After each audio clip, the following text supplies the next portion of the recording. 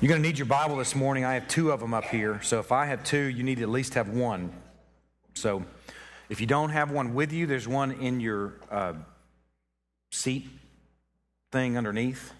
If you're sitting on the front row, then I don't think anybody would mind if you jump up and grab one if you don't have one. The reason I want you to have one this morning is because I want you to see that we are going to be unpacking the Word this morning. There's no, as I prayed in my prayer, I'm praying for no agenda,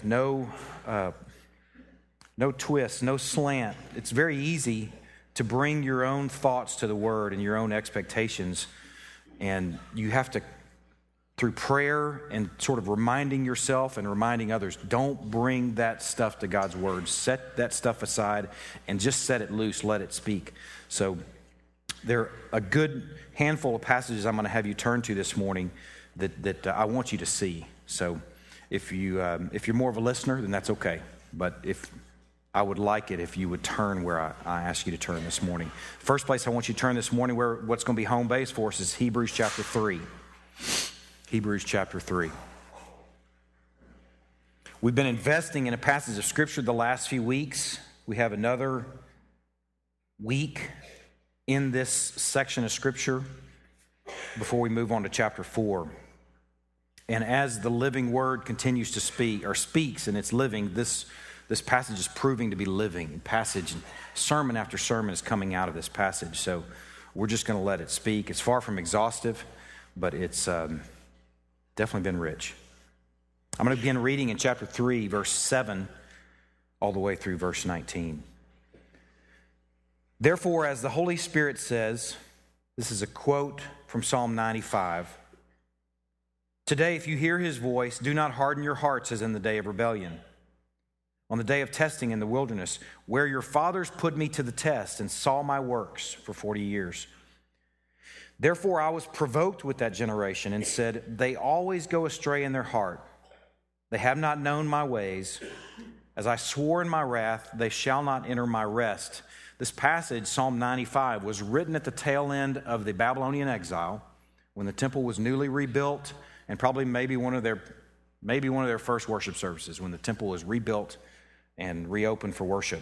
But it's pointing back to a time in the life of Israel, probably 700-800 years earlier by this point, in the story of the Exodus, where the nation of Israel was guilty of unbelief, the sin of unbelief, and God swore in his wrath there would be 1 million sandy graves in the wilderness. And the wilderness, instead of being a pathway, became a big sandy graveyard. This Hebrews preacher is pointing these folks back to that story. He says, take care, brothers, lest there be in any of you an evil, unbelieving heart, leading you to fall away from the living God. But exhort one another every day, as long as it's called today, that none of you may be hardened by the deceitfulness of sin. For we share in Christ, if indeed we hold our original confidence firm to the end. As it is said, today, if you hear his voice, do not harden your hearts as in the rebellion. For who were those who heard and yet rebelled? Was it not all those who left Egypt led by Moses?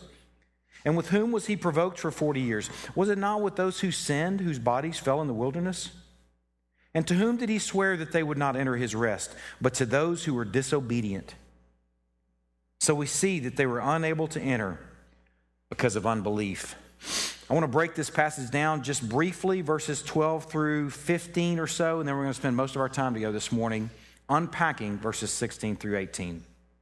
12 and 13 we've looked at together as a church. There's some really sweet messages here about what the church does, what we are as a people. Take care, brothers. That take care could be translated see to it, as in tend to it, brothers, church, lest there be in any of you an evil, unbelieving heart, leading you to fall away from the living God. Take care, people of God, lest there be in any of you an evil, unbelieving heart. It's a great picture of the church's involvement, yes, in the life of individual believers. It may be countercultural, but it's uber biblical that the church is involved in the life of even individual walks. Then in verse 13, here is how we deal with unbelieving hearts. Here is the medicine for unbelieving hearts. The vaccine in some ways, the medicine, the antivenom is to exhort one another every day, as long as it's called today, that none of you may be hardened by the deceitfulness of sin. Vaccine, medicine, and antivenom for unbelief is daily exhortation. Now let me prepare you for something. The daily exhortation, this antivenom, this medicine, this vaccine for unbelief is not cheesy, quippy sayings. We don't encourage one another with cheesy, lame, quippy sayings about deep and rich and massive truth. We exhort one another with reminders of what God said. That's exhortation at its best. That's encouragement at its best. We'll deal with maybe some of those lame sayings later in the morning. Verse 14, we're going to unpack a little bit of verse 14 and 15, and then we're going to spend the rest of our time in 16 through 18. Verse 14, we share in Christ if indeed we hold our original confidence firm to the end. Now, there's two phrases in this passage, two words in this passage that help us sort of get the gist of what's being said there. The word the phrase "we share in Christ." This "we share" is translated from the original language could be translated partners. We're partners with Christ. It's a business term. There's another term in this passage that's also used in ancient business. Greek term is the term firm. And these words, partners and firm can also be translated sure or certain. Those two terms point towards sort of this business idea. This may be new for you to think about. It's new for me to think about this business idea that the relationship between Christ and the church is conceived in the binding terms of business partnership. At least in this passage it is. The binding terms of business partnership. Now here's the good news. We can totally rely on the faithfulness of our business partner.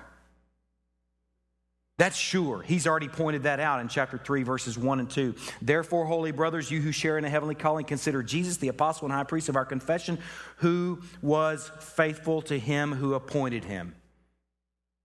There's no doubt whatsoever about the faithfulness of our business partner. But here's the reality. We too must display good faith. We too must display good faith. We are in obligation to display good faith. Under obligation. We share in Christ, people of God, provided we don't break contract by bailing on our covenant partner. Hear what I said there. That's going to be the point of this morning. We share in Christ, people of God, provided we don't bail on our covenant partner. We are partners with Christ, and we are expected to persevere and go the distance with him. We're expected to, as business partners, until the realization of the promise. That's what's being said here in this passage. We are expected to persevere and go the distance with him until the realization of the promise. We're going to unpack this in a moment. Now, verse 15, all verse 15 does is to restate the argument. Today, if you hear his voice, don't harden your hearts like your forefathers did at this point in the Hebrews church, their forefathers about 1,500 years earlier. Don't harden your hearts like those guys.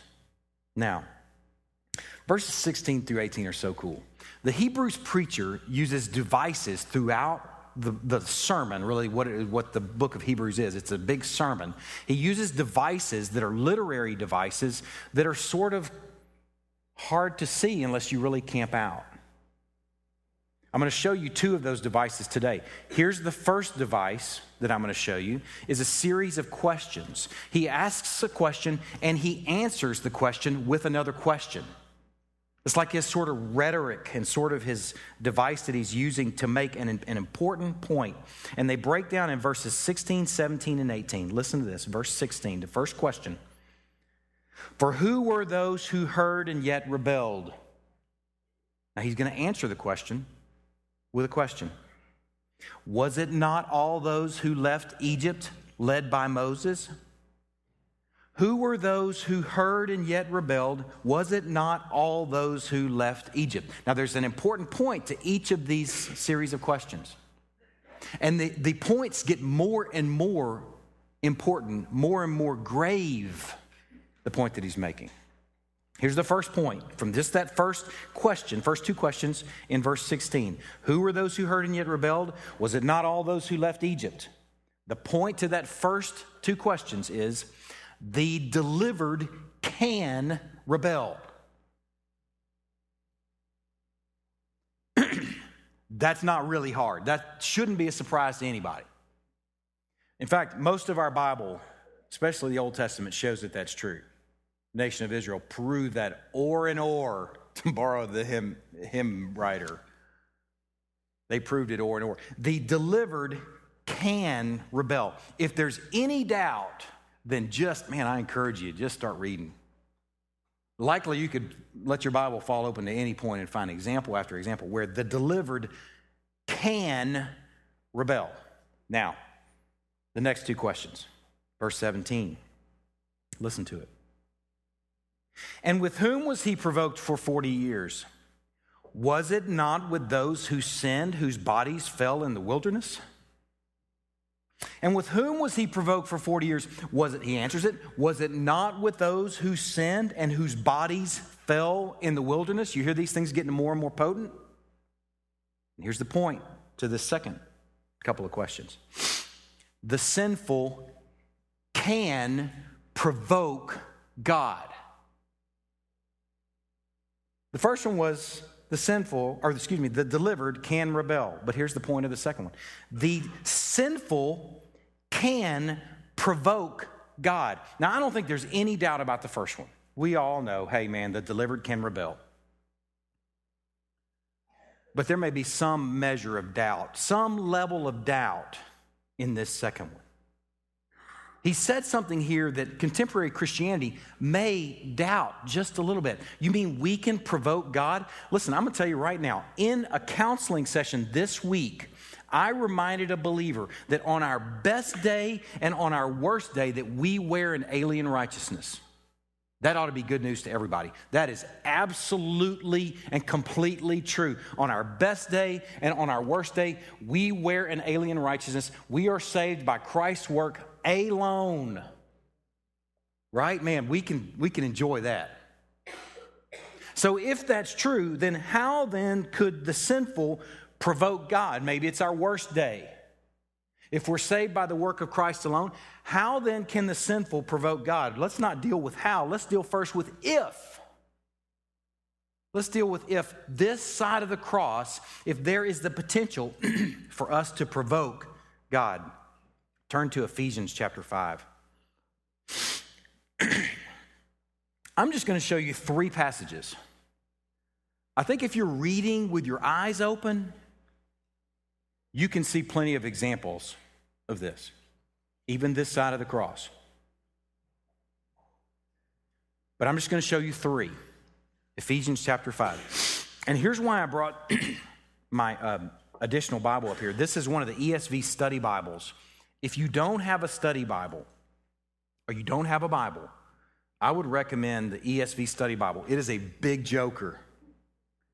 That's kind of a bummer about it. It's huge. Christy has a version that's much smaller. It's still thick, but it's smaller. But man, I'm telling you, the notes in this thing are amazing. In fact, that's what I'm going to do. I'm going to read a passage to you, and then I'm going to read you the note. Just so you know, I'm not cooking something up. All right? Ephesians chapter 5. Listen to this passage, beginning in verse 3. I'm going to read verse 3 through 6 or so. But sexual immorality and all impurity or covetousness must not even be named among you as is proper among saints. Now, he's writing to a church. Realize this. He's writing to the Ephesian church. Let there be, church, no filthiness, nor foolish talk, nor crude joking, which are out of place, but instead let there be thanksgiving. For you may be sure of this, that everyone who's sexually immoral or impure or is covetous, that is an idolater, has no inheritance in the kingdom of Christ and God. Now, he could be talking about total people that they're thinking about that are absolute unbelievers. They've never made any sort of profession of faith. They haven't begun to follow Christ. They may not even be there hearing the reading of this passage. Listen to what he says next. Let no one deceive you with empty words, for because of these things, the wrath of God comes upon the sons of disobedience. Let no one deceive you with empty words, for because of these things, the wrath of God comes upon the sons of disobedience. Now, down in the note in the ESV Study Bible, it's just a great note. That's why I brought this hefty Bible up here. Chapter 5, verse 6, here's the note. A common deception throughout church history has been the notion that professing Christians can lead unrepentant, sinful lives after conversion to Christ and not suffer the consequences. But these practices lead to the wrath of God in judgment. There's a great reference here, Revelation chapter 2, verses 21 and 20 through 23. These practices lead to the wrath of God in judgment, sons of disobedience. This Hebrew-inspired phrase describes people who habitually live in disobedient sin without repentance and thereby prove themselves to be children of the devil, like Judas, the son of destruction. You've got to know that Judas traveled with the apostles, the disciples at that point, for a 3-year ministry. And he didn't wear like a black hat and 6 shooters on each side, dressed like Sam Cobra. He was likely the most trusted one among them. He likely went out when Jesus sent out the disciples to preach and heal and teach. And there's no indication that he was like ineffective. There's no sign leading up to the story of the Passion. It's that one little mention that he used to rob the coin purse. But there's no sign that he's traveling about like this Sam Cobra ready to strike. This picture of apostasy is all over our Bibles. That's just one little passage that suggests that we can, in fact, anger God. Ephesians chapter 5. Look at the next one, 1 Corinthians chapter 10. This is far from exhaustive. It's just something that I thought would give you a sampling. 1 Corinthians chapter 10.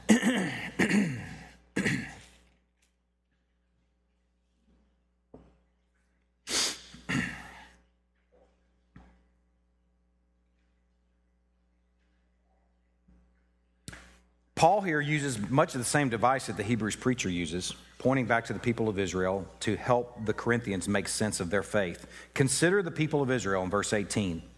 Consider the people of Israel are not those who eat the sacrifices participants in the altar.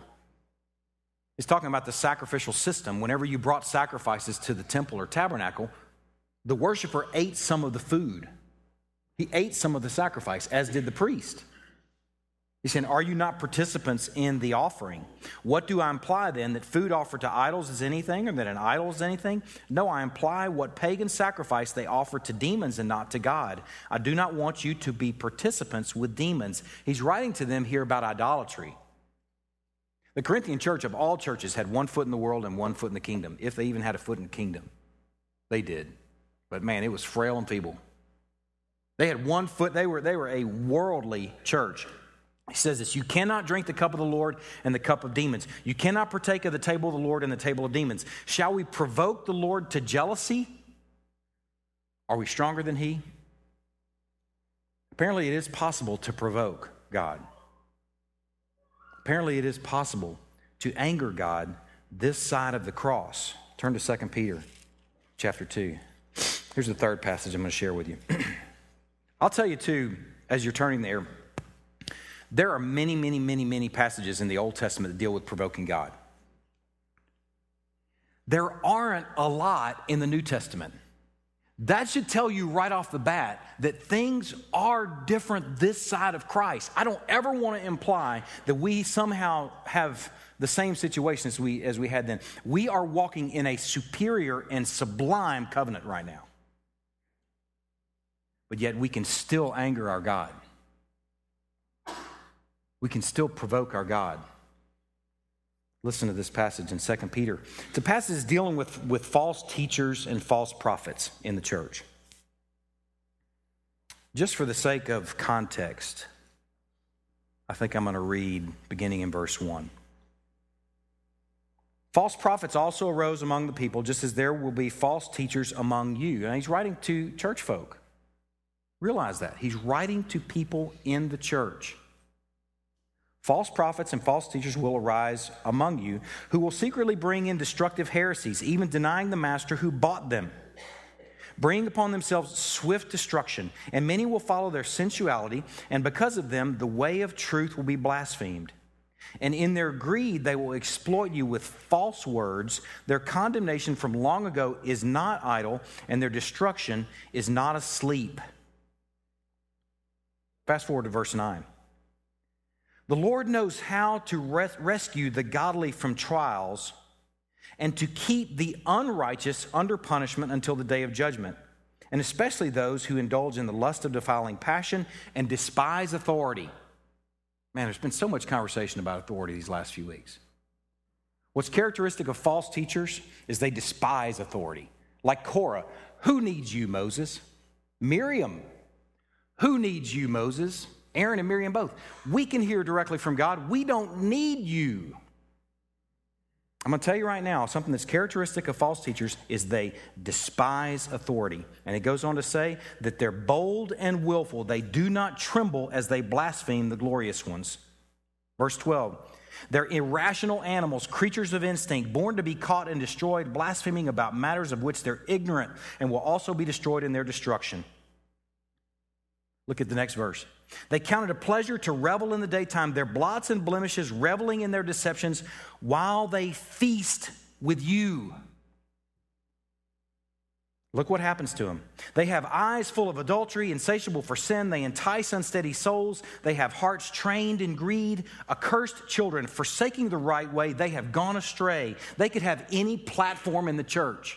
They could have platforms outside of the church. They could just claim Christ and then just spew whatever they want to spew out there. They could be in the church with no platform and just whispering in your ear saying, man, let's undermine those guys. Let's undermine that message. Here's what the Bible really says.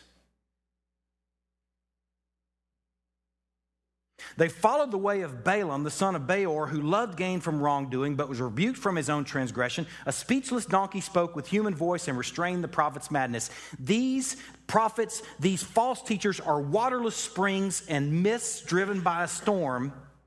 For them, the gloom of utter darkness has been reserved. I don't know about you, but God looks mad there. God looks mad there. Listen to what he says. For speaking loud boasts of folly, they entice by sensual passions of the flesh those who are barely escaping from those who live in error. They promise them freedom, but they themselves are slaves of corruption. For whatever overcomes a person, to that he is enslaved. For if after they have escaped the defilements of the world through the knowledge of our Lord and Savior Jesus Christ, they are again entangled in them and overcome, the last state has become worse for them than the first. God looks mad there.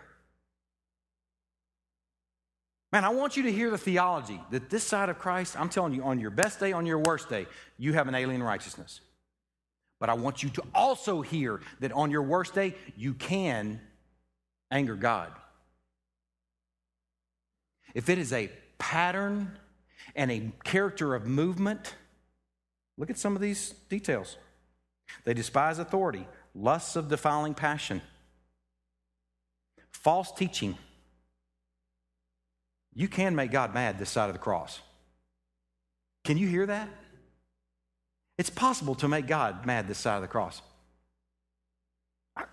I'm just going to think you got to work at it, but you can do it. These little daily sins, these little things you might fall to, like, man, oops, golly, there it went again. That happened to me again. Golly, I failed God again. Is that what I'm talking about? No, I'm not talking. I don't want you riding a roller coaster. What we're talking about here is a pattern of disbelief, a pattern of false teaching. Man, the sinful can provoke God. That's the point the Hebrews preacher is making. Now go back to Hebrews 3. We're going to look at the third question now. The delivered can rebel, no doubt about it, man. We can all trust that. The sinful can provoke God. If there was any doubt, I hope just that small sampling of passages can give you an idea that we can provoke God this side of the cross. It's possible. The provocation that the Hebrews church is just stepping right up to is the sin of unbelief, which is the worst sin of all. We're not talking about tiny little doubts. We're talking about outright, I'm going to bail on Jesus, I'm going to go back to Judaism. Here's the third question. Let me go back to it myself, Hebrews chapter 3. The third question just breaks down as one question, but just for the sake of kind of making sense of it, I've made it into two. There are no question marks in Greek, so just trust me, I can take a little liberty there. Beginning in verse 18. And to whom did he swear that they would not enter his rest, but to those who were disobedient? Just so it's sort of read like the rest of them, I wrote it like this. And to whom did he swear they would not enter his rest? Question mark. Was it not those who were disobedient? It doesn't matter if I write it that way or write it exactly the way it reads. I'm not twisting anything there. But here's the point on the third question. The point on the third question is that the disobedient can lose out on their inheritance.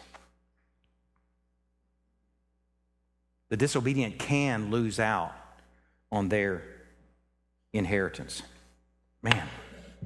He goes on in chapter 4, verse 1 to say, therefore, while the promise of entering his rest still stands, let us fear lest any of you should seem to have failed to reach it.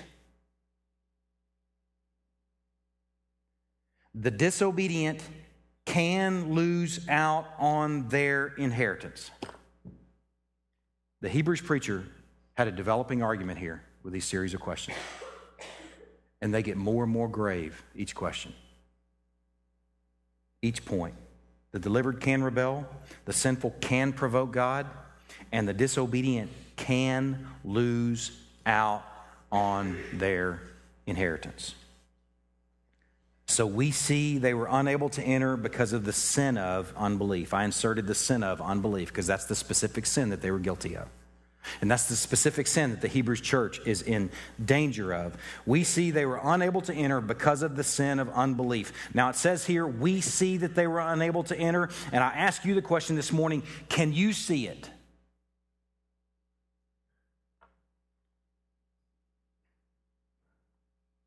Can you see the potential here? Can you see it in your very established theology? Man, nobody's dismissing theology. I hope you know that. Man, it is our bread and butter.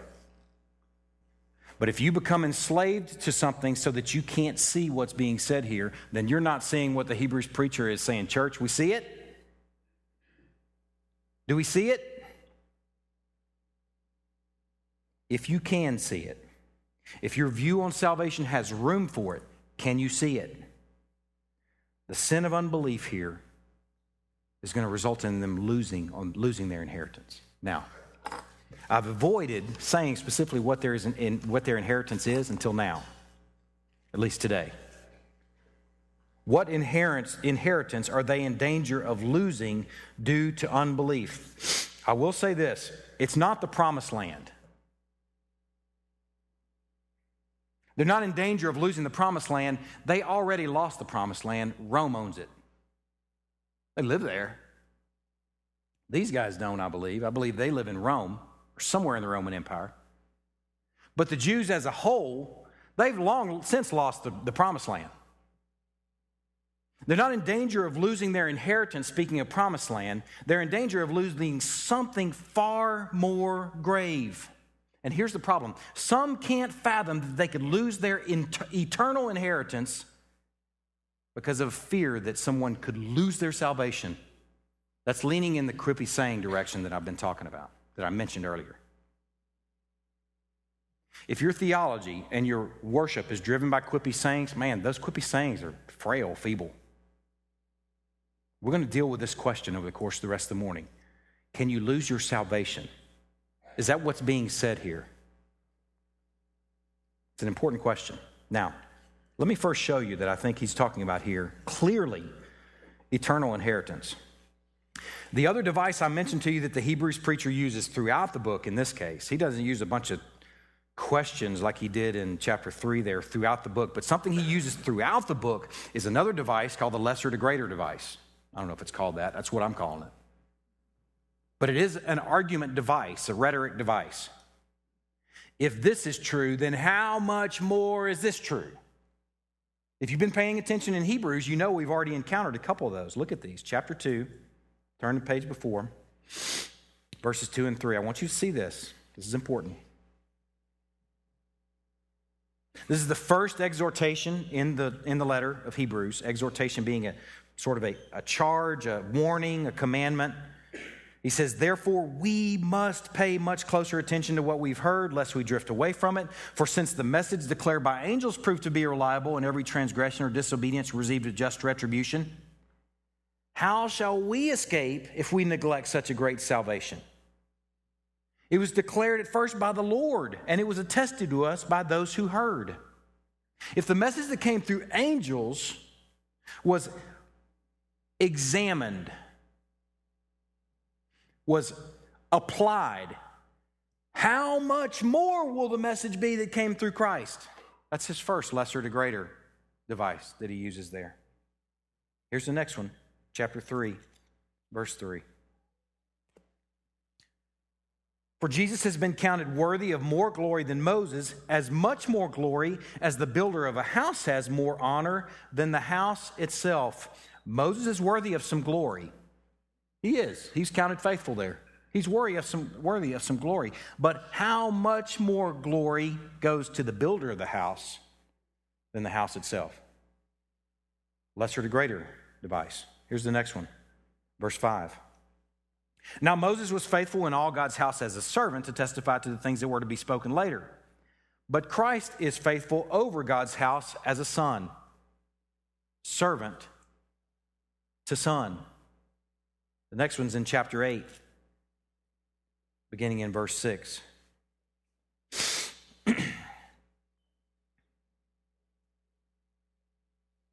But as it is, Christ has obtained a ministry that is as much more excellent than the old, as the covenant he mediates is better, since it's enacted on better promises. For if that first covenant had been faultless, there would have been no occasion to look for a second. Look at verse 13. And speaking of a new covenant, he makes the first one obsolete. And what is becoming obsolete and growing old is ready to vanish away. We believe he's alluding to the destruction of the temple at that point. That hadn't happened yet as of the writing of this book. The contrast here is with the old covenant and the new. And how the old covenant is obsolete and how the new covenant is supreme. This lesser and greater thing is used throughout this book of Hebrews. This next one's probably the most pointed one. Look at chapter 10.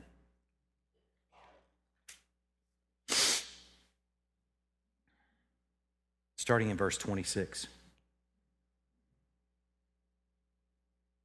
If we go on sinning deliberately, after receiving a knowledge of the truth, there no longer remains a sacrifice for sins, but a fearful expectation of judgment and a fury of fire that will consume the adversaries.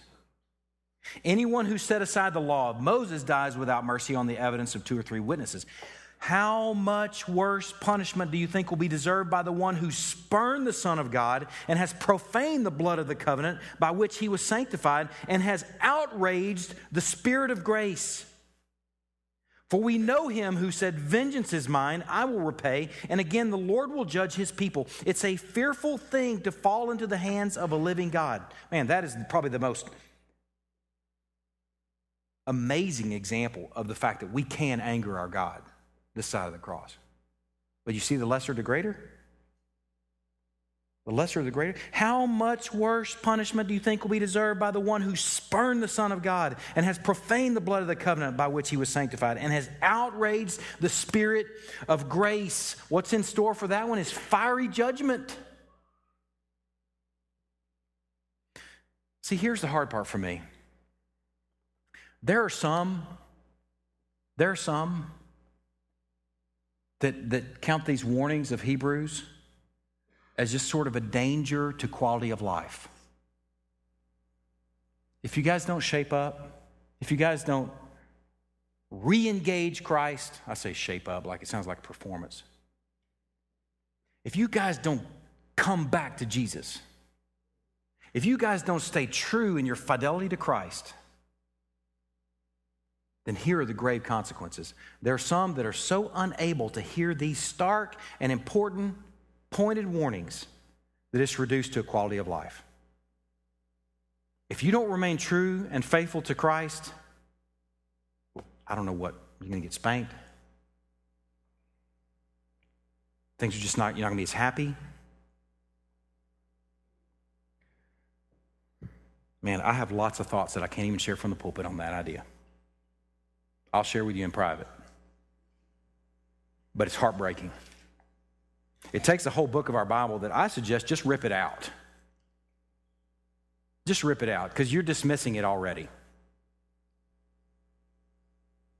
Man, these are stark and important warnings. It is clumsy gymnastics at best. At best.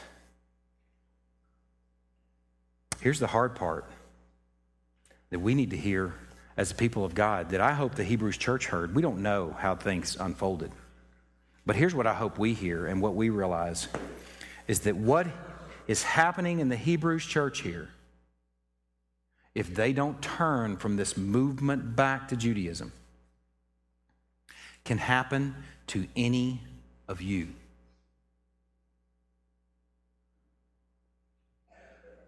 We're going to deal next week with God's sovereign work of election and how that plays in, okay? Set that aside for a minute. That's true. That's true.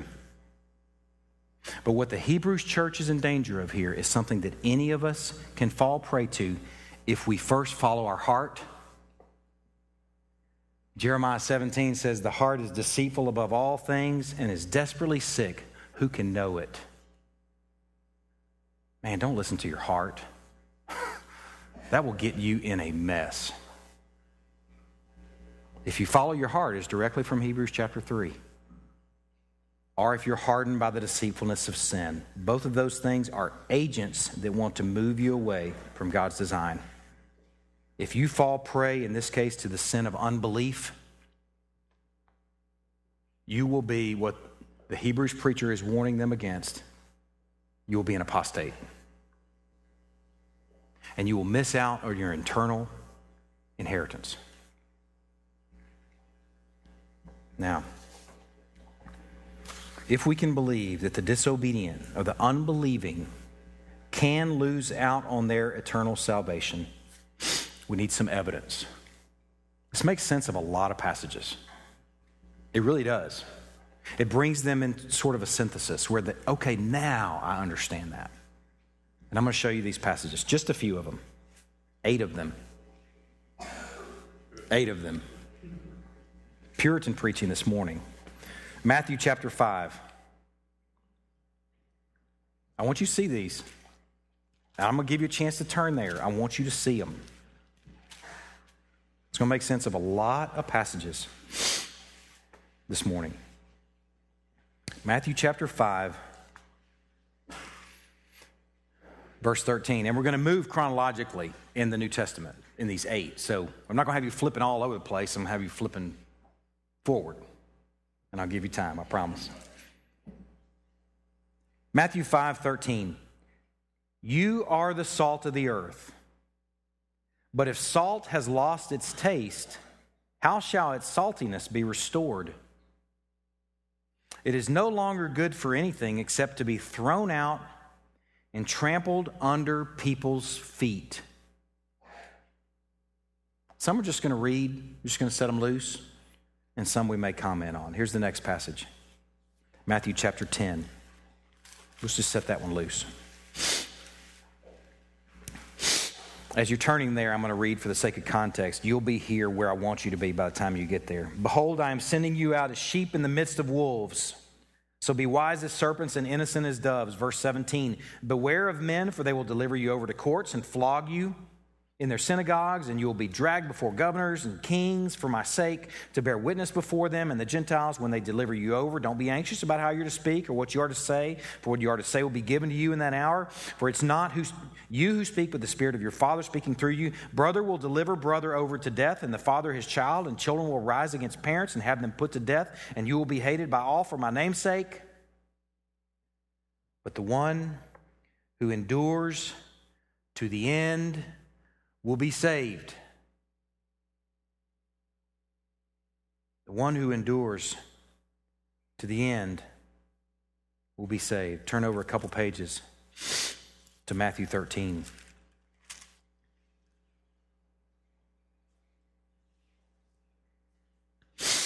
As you're turning there, just to summarize the first two, Matthew chapter 5, salvation is for the salty to the end.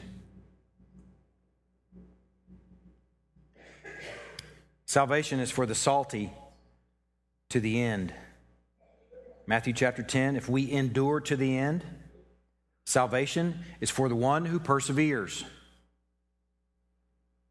Man, some people want to count perseverance a work. That's not a work. That's just what God's people do. God's people go the distance with their husband. That's what we do. It's not a work. It's not a saving work. It's who we are. Salvation for the salty to the end. Salvation for the one who perseveres. This next one is a parable. It's interesting, he writes about what parables do in this passage. It's something we're going to be looking at next week. It's interesting. The very same message that gives life and hope and understanding to some confuses and brings judgment on others. The very same message. Listen to what he says in this parable. A sower went out to sow, and he sowed, and some seeds fell along the path, and the birds came and devoured them. Other seeds fell on rocky ground, where they did not have much soil, and immediately they sprang up, since they had no depth of soil. But when the sun rose, they're scorched, and since they had no root, they withered away.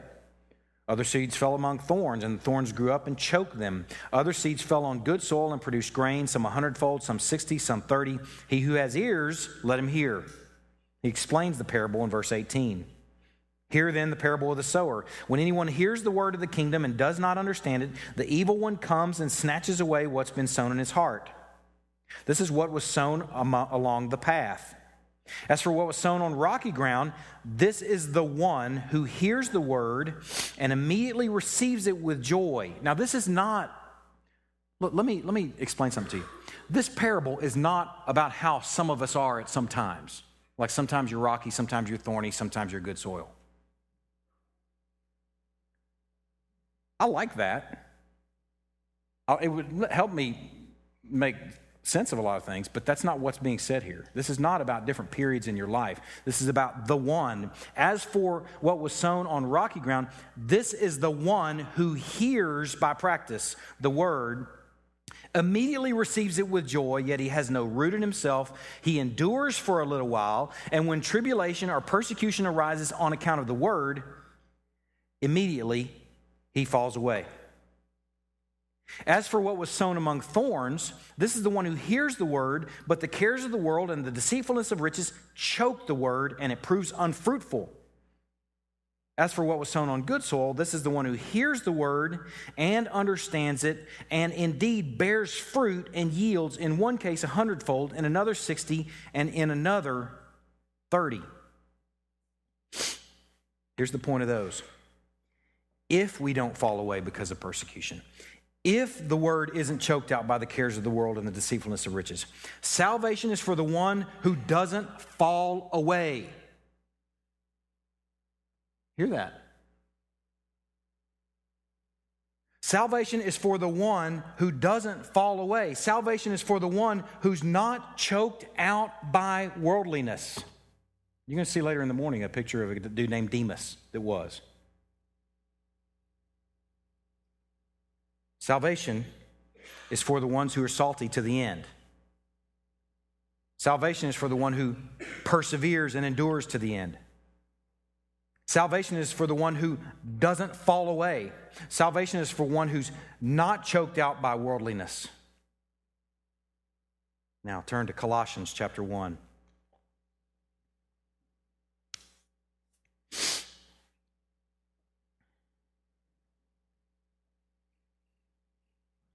Colossians chapter 1, verse 21.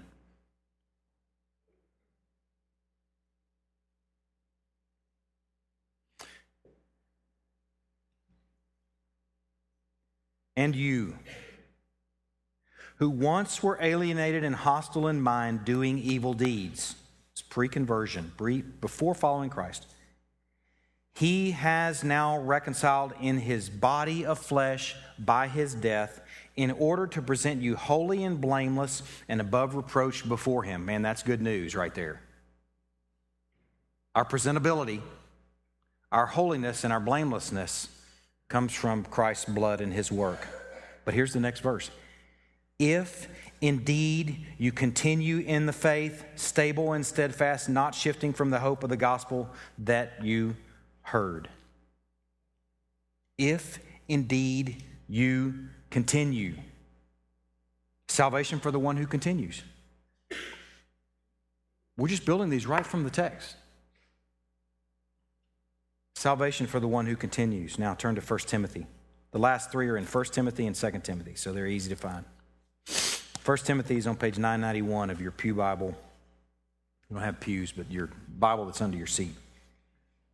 It's either the right page number or it's close. 1 Timothy chapter 1, verse 18.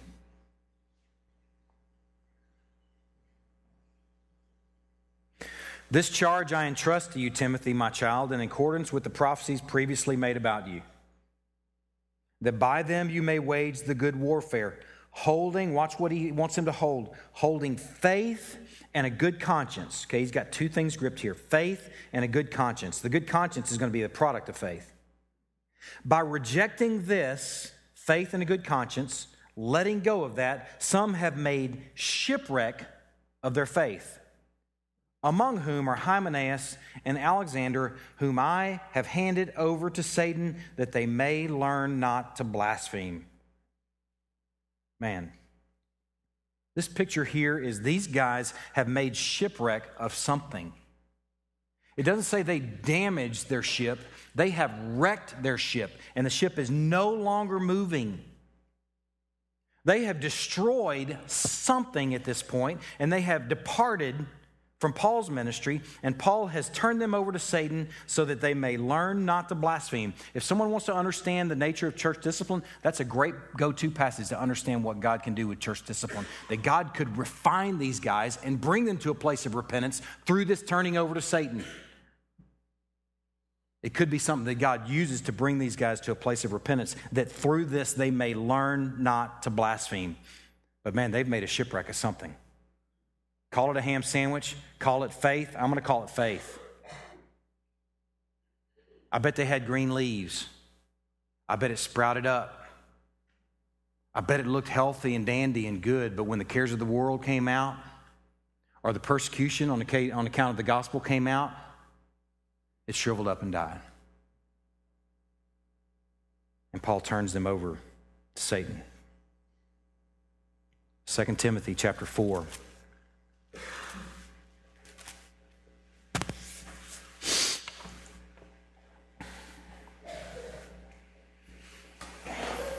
This passage is written toward the end of Paul's ministry, and you're going to hear some wording and language that points to that, suggesting he's at the tail end of it.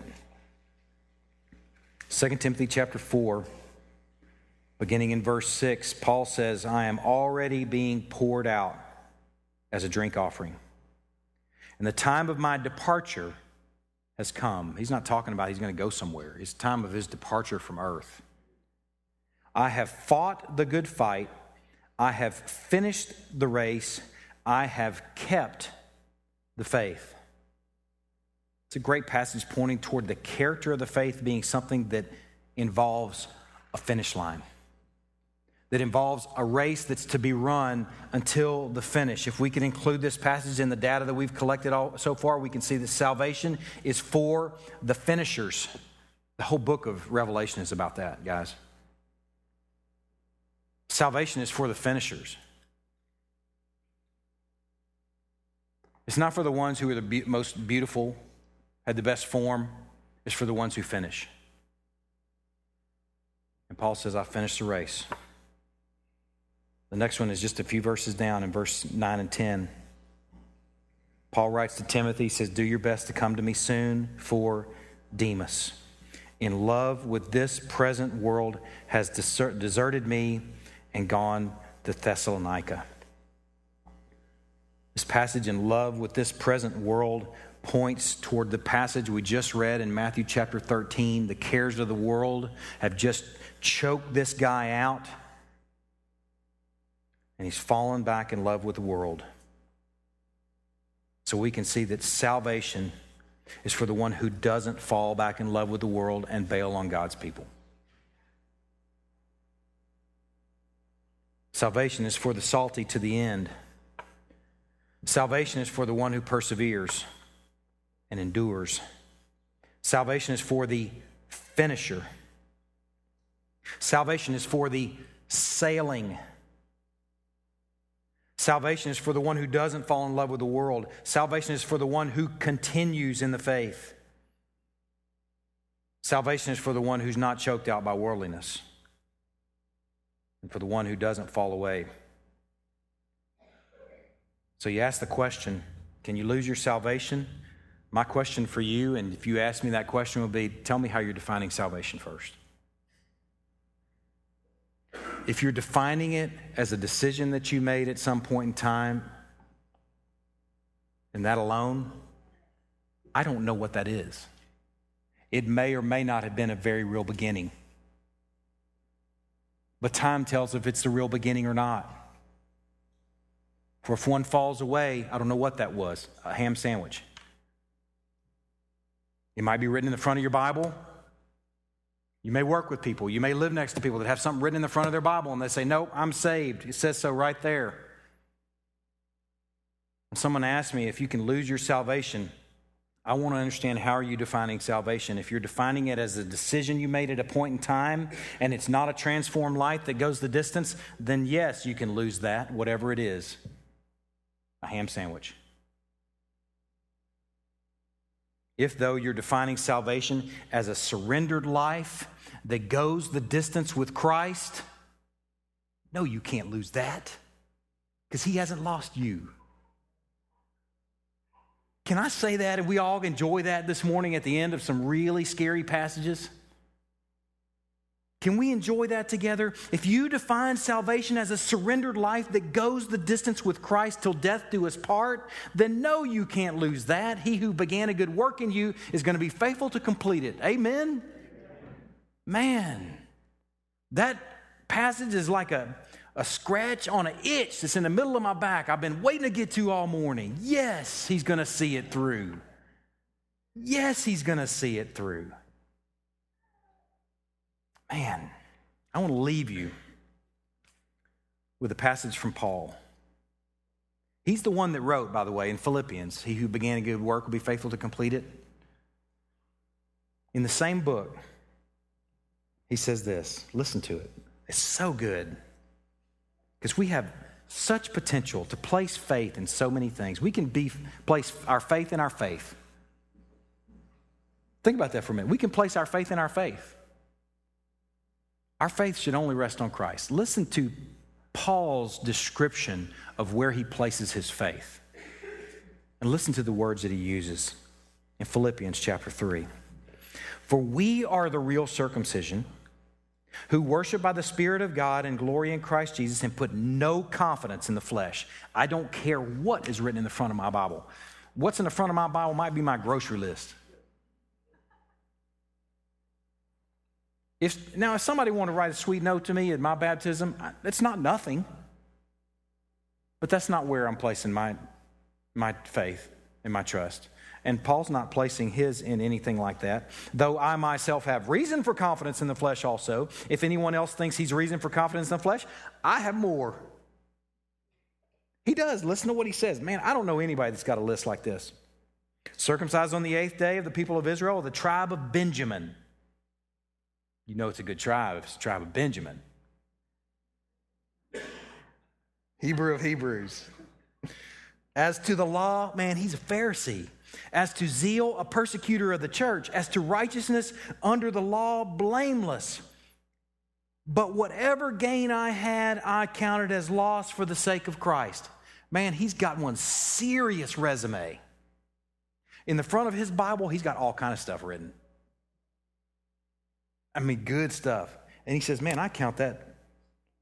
Whatever gain I had, I counted as loss for the sake of Christ. Indeed, I counted everything as loss because of the surpassing worth of knowing Christ Jesus my Lord. For his sake, I've suffered the loss of all things and count them as rubbish.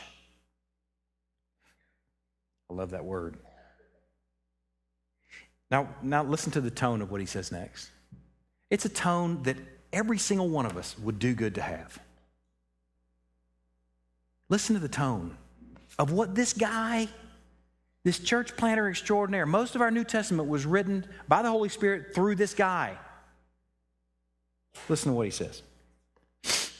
For this sake, I've suffered the loss of all things and count them as rubbish in order that I may gain Christ. He goes on. That I may gain Christ and be found in him. Not having a righteousness of my own that comes from the law, but that which comes through faith in Christ. The righteousness from God that depends on faith. That I may know him in the power of his resurrection and may share his sufferings, becoming like him in his death, that by any means possible I may attain the resurrection from the dead. Those mays in that passage, they point toward a tone that's in the Greek that you can't see if you don't at least slow down to read it. It's called the subjunctive tone. And what's implied there is he hadn't finished the race at this point. The confidence that you hear in his letter to Timothy over in 2 Timothy, that confidence comes from he's finished. He's at the end of his life. He hadn't finished it here yet in Philippians. And this subjunctive mood is something we could all do with. It's not doubt. It's not doubt. I've shared 2 jokes in 10 years in this church, and one of them I've said over and over again because it's a good joke, because it helps us make sense of this. Brother Dave Gardner was a guy I used to listen to when I was a little kid. Long since dead. He said, they asked the old man, said, hey, old man, you lived here all your life? He says, nope, not yet. You get that? You lived here all your life? No, not yet. Man, there's subjunctive mood in that. I like the subjunctive mood. I want to have the subjunctive mood. I don't want to ride the roller coaster of doubt. But yet at the same time, I want to have the sobriety that knows that I could be lured away by my deceitful heart if I'm not careful. That I may finish the race. That I may be found faithful. You know what it creates in me? It creates a desperation to be part of this people, to walk with the people. You see people that don't identify with this, they don't need a people. I got me and Jesus. Goes back to that whole view on authority and a view on the church as an authority. Man, I need y'all because I'm capable of anything without the people of God. I'm capable of anything if I'm not stirred up by way of reminder week after week after week with the exposition of something that's absolutely true, ultimate reality. Man, we could all do with some maze, not doubt. You lived here all your life? No, not yet. Bind my wandering heart to thee. What were we singing this morning? We're singing hymns that have that same tone, that same mood, that say, I hadn't finished it yet. And by his grace and his mercy, bind my wandering heart to thee. Because I know what I'm capable of. The deceitfulness of sin could lure me away. My own heart could lure me away. And I hope and pray that neither happens by his grace and his mercy. I have two fears I'm going to admit to you at the end of this sermon. Two very real fears. Not like ungodly fears, I don't think. I think they're righteous fears. The first fear, I don't want to trouble those who are his with excessive doubt. I don't even want to come close to stirring up doubt in those who are his. I don't want to do that. That's my first fear. My second fear is more, I fear this second one more. Because I know he's not going to lose any of his people, even if I were to say something stupid and scare you. Okay? But here for me is the greater fear. I don't want to assure the lost.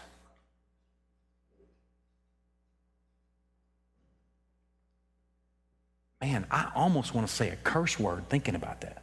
If you're doing that, it's not like it's in our Bibles, so it's not like really bad. You're like, man, what's he thinking? Like, darn you, assuring the lost. No, man, turn back to the front of your Bible. You're good. What? Rip Hebrews out of your Bible because you're not believing it.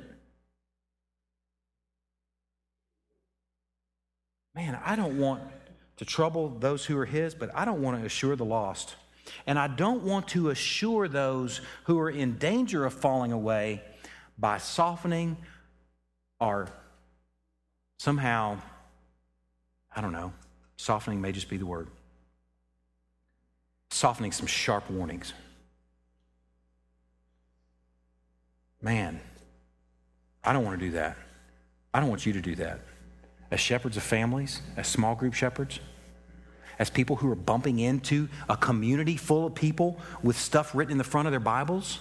Do you realize that? We live in a hyper post-church context where most people, I suspect, at least most people that I've talked to, have a front page of their Bible where somebody signed it and said, yeah, you're saved. But they've got no use for him. Unless somebody's sick. Or unless they lost their job. They're not walking with him. They're not enjoying him. They don't have this. They don't have a need or want for it. Man, we live in a context where if you're asking questions and you're paying attention, you're going to bump into folks that are placing their faith in the wrong things.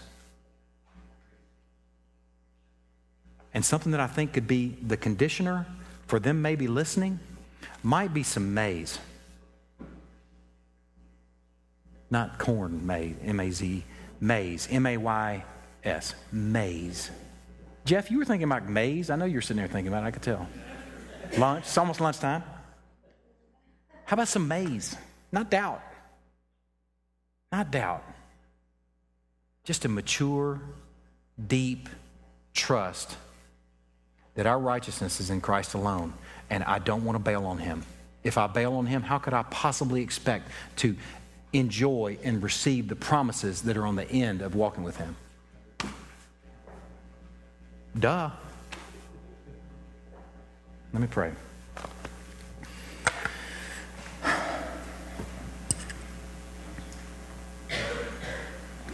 Lord, I pray that this morning was good and proper exhortation, that none of us may be hardened by the deceitfulness of sin. Lord, I pray that this morning was a good and healthy and hearty dose of vaccine, of medicine, of anti-venom. Lord, I pray the result of this morning will be that if we have been placing our faith in something apart from Christ, if we've been placing our faith in some sort of experience, if we've been reducing salvation to something that happened at a point in time instead of someone that we are, that's come into focus through our exposition this morning. That you've brought that into focus for us, that you've given us a more mature and robust view of salvation.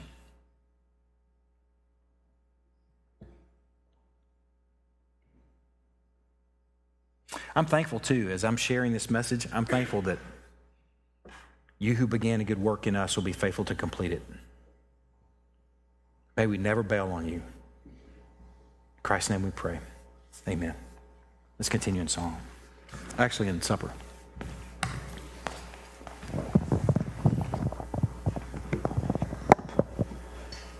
Hebrews 10 actually tells us to draw near to the Lord with full assurance, and that's a picture of confidence. So as we take the supper right now, some maybe, hopefully you heard what was said with clarity, but if you're saying, how can I have confidence? It's where our confidence is. If you're taking the supper with confidence in yourself that, yeah, I can do that. Yeah, I think I can make that happen. Yeah, I can muster that. Then I would urge you to repent, because we take the supper in confidence in our Lord. It's confidence in Jesus. That's what the supper is all about. It's a supper of fidelity. Week in and week out, we gather as a people saying, I need Jesus as much right now as I did when I began my journey of faith. I'll need him as much later as I do now. We never waver in how much we need Jesus or don't need Jesus. We need him completely all the time. I want to read two passages that just show the compassion of our God and the way that he moves in these things. The first is in Psalm 78, and the second is in Romans 2. Psalm 78:37 says of Israel, their heart was not steadfast toward him. They were not faithful to his covenant. Yet he, being compassionate, atoned for their iniquity and did not destroy them. He restrained his anger often. I just wrote wow real big in the margin of my Bible. He restrained his anger often. If you think that you can live in such a manner that God would not need to restrain his anger, I would ask you to reconsider that in light of the message this morning. He restrained his anger often and did not stir up all his wrath. He remembered that they were but flesh, a wind that passes and comes not again. How often they rebelled against him in the wilderness and grieved him in the desert. They tested God again and again and provoked the Holy One of Israel. They did not remember his power or the day when he redeemed them from the foe. So you see this picture of provoking God in unbelief, and you see this picture of God persevering by refraining from his anger. And Romans 2 explains it a little bit more. It says, do you suppose, O man, you who judge those who practice such things and yet do them yourself, that you will escape the judgment of God? You can't say, well, I made a decision in the past, but I'm going to keep doing whatever I want in unbelief. Paul's saying, that's quite the presumption. That's presumptuous. You can't do that. Do you suppose, you who judge those who practice such things, that you do them yourself, that you will escape the judgment of God? Then it says this, or do you presume on the riches of his kindness and forbearance and patience, not knowing that God's kindness is meant to lead you to repentance? But because of your hard and impenitent heart, you're storing up wrath for yourself on the day of wrath, when God's judgment will be revealed. So you see a picture of God being patient and kind and refraining his anger, but then you see a picture that his anger will not always be refrained. There will come a time of judgment. So how do we take the supper this morning? We take it in a repentant manner. There must be repentance as we take this supper. Don't take it in an unrepentant manner. Actually sit and think through and confess to the Lord as we pass the elements. Think about that phrase that Ben used, pattern and character of movement. Consider your pattern and character of movement. Don't doubt your salvation because you stepped off into sin one time yesterday and you repented at that moment. Don't say, well, what was that? Look at your pattern and the character of your movement in your life. And if there's something that's sinful there, what I want you to see is you're putting your faith in that thing. Like it's not just sort of a hurdle.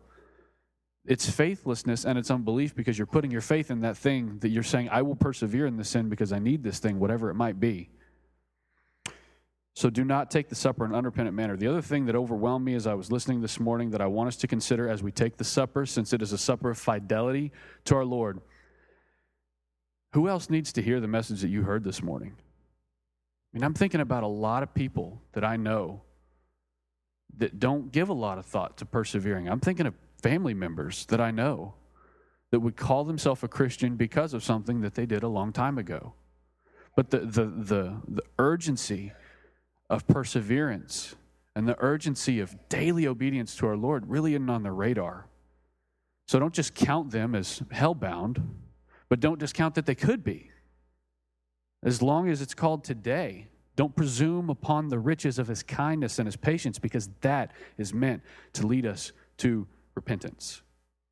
So allow that to lead us to repentance this morning as we take the supper, and allow it for you to consider who you need to stir up by way of reminder potentially, that they might also be led to repentance. 1 second, Clay. During the supper, man, I was thinking about this. Cool thing about Scott doing the supper, I had a chance to think on it. Listen to this. This is so great. When it was evening, he reclined at table with the 12. Familiar? And as they were eating, he said, truly I say to you, one of you will betray me. Now you got to know Judas knew who he was. I mean, he knows what he's about to do. He knew. And they were very sorrowful and began to say to him one after another, is it I? Could it be I, Lord? What I love in that is there's a room full of guys there. One of them's guilty, and the rest are going, search me, Lord. Could it be me? Subjunctive mood right there, bro. Man, is it I? I'm sitting here thinking as I'm taking this supper, is it I, Lord? By your grace and your mercy, don't let me leave this table. Don't let me leave or depart from you for any reason.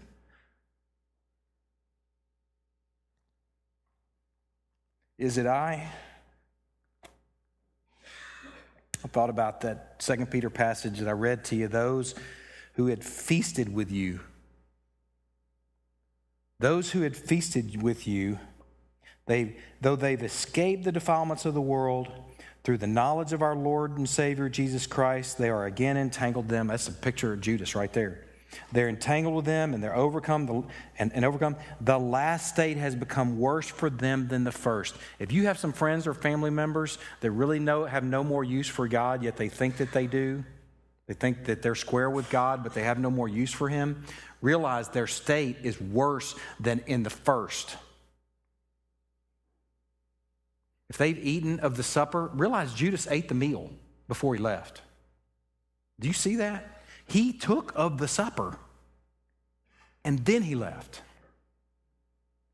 Realize if you have friends or family members, this may be an Esther moment for you that you can act on while it's called today, where you're like, okay, who knows how this thing's going to go? They might want to cut my head off, or they might repent. They might hear the words that you share with them, and that warning might be what God uses to bring them back into the faith. Realizing that if they knew Christ, enjoyed him, walked with him, feasted with God's people, they've escaped the defilements of the world, they had a knowledge of the Lord and Savior, if they begin getting entangled with the world again and walk away from him, their state is worse than in the first before they even knew him. If you love those family members, you've got work to do. Esther's, you've been equipped for something this morning. So while it's called today, you got work to do.